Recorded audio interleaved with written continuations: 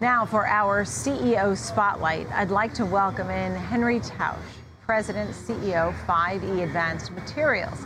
Thank you so much for being with us. Much to discuss here. First, explain what the company does, please. Yeah, thank you, Nicole. Thank you for having us. So 5E, we call ourselves 5E. We're a vertical integrated boron company, and we're focused on specialty materials, and they are useful for the new materials, the future-facing applications. We got the largest, newest boron deposit in the world in Southern California, right here in the U.S. So applications such as what? What is boron used for? Yeah, boron is a super material, so it's it's strong, light. It doesn't expand with heat and cold. So you use it for in EVs and permanent magnets, solar panels, in the blades of windmills, semiconductors. It sits in aerospace applications. Again, light and strong. And what's important, it's very, very scarce. Unlike lithium, there's lots of lithium projects. In order to find boron, you need a volcano, a fault line, and an evaporated water body. So 80% of the global supply comes from two companies, and 65% it comes out of Turkey. Then a lot of it goes to China, gets processed, and comes back in the U.S.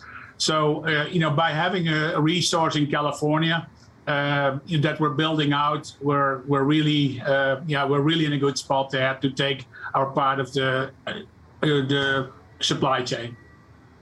Understood. So with this now, tell me about boron and its role as we talk about decarbonization and the agenda that people have set going forward for that. Yeah, thank you, Nicole. So boron sits in everyday applications, but it's needed for decarbonization. As I mentioned, it sits in EVs, it sits in a permanent magnet. So you have two rare earths atoms, one atom of boron. It sits in those blades of these windmills, again, light and strong.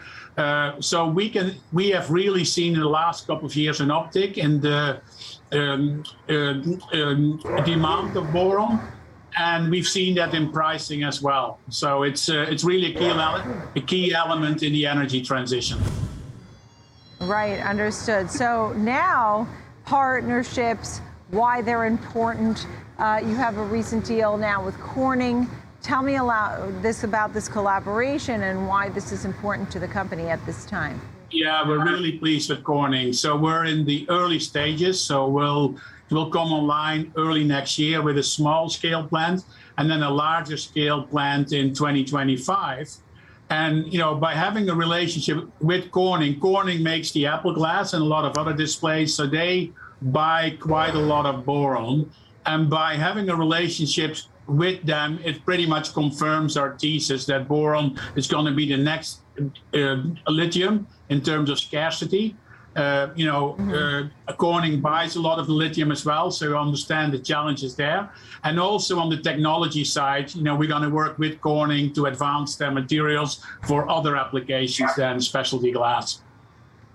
How is it that you're so involved with boron and it's such a hot commodity at this time? As you said, you even think it could be the next lithium as far as demand and supply, because there's just not that much supply of boron. In fact, where's your facility exactly? And you're making this, right?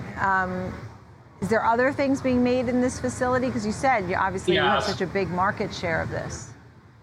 Yeah, very good question. So boron is kind of in the same family as rare earths and lithium. 10 years ago, no one spoke about lithium, and it's very similar now with actually boron. We're in the early phases.